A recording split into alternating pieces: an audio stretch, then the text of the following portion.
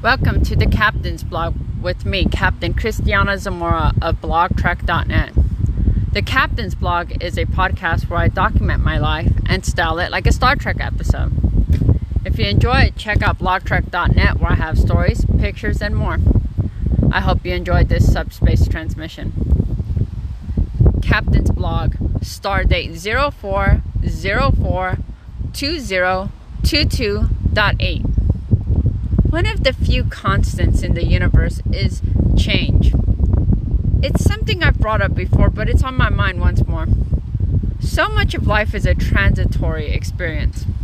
In childhood, the way you think about things, how you feel, the people you meet change as you get older. Into adulthood, relationships wax and wane, priorities shift, and even your view of the world and yourself changes.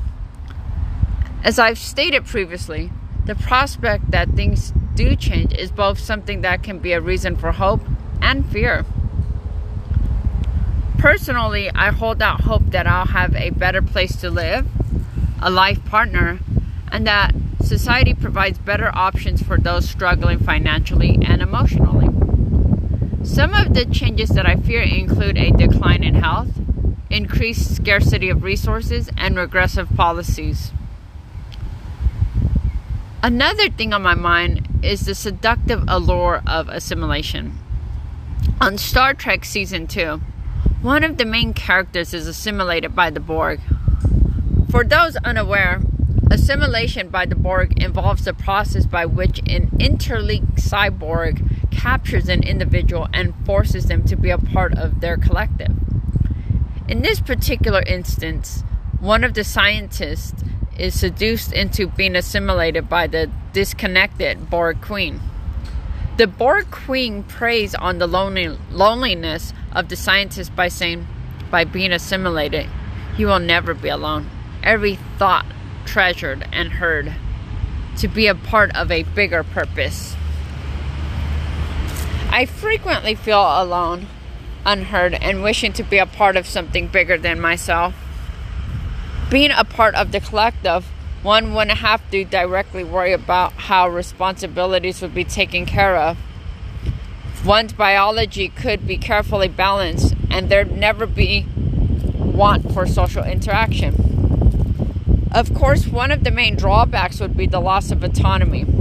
The cacophony of voices could be overwhelming, and the collective may decide on a course of action you personally don't believe in. Though in life, everything has pros and cons.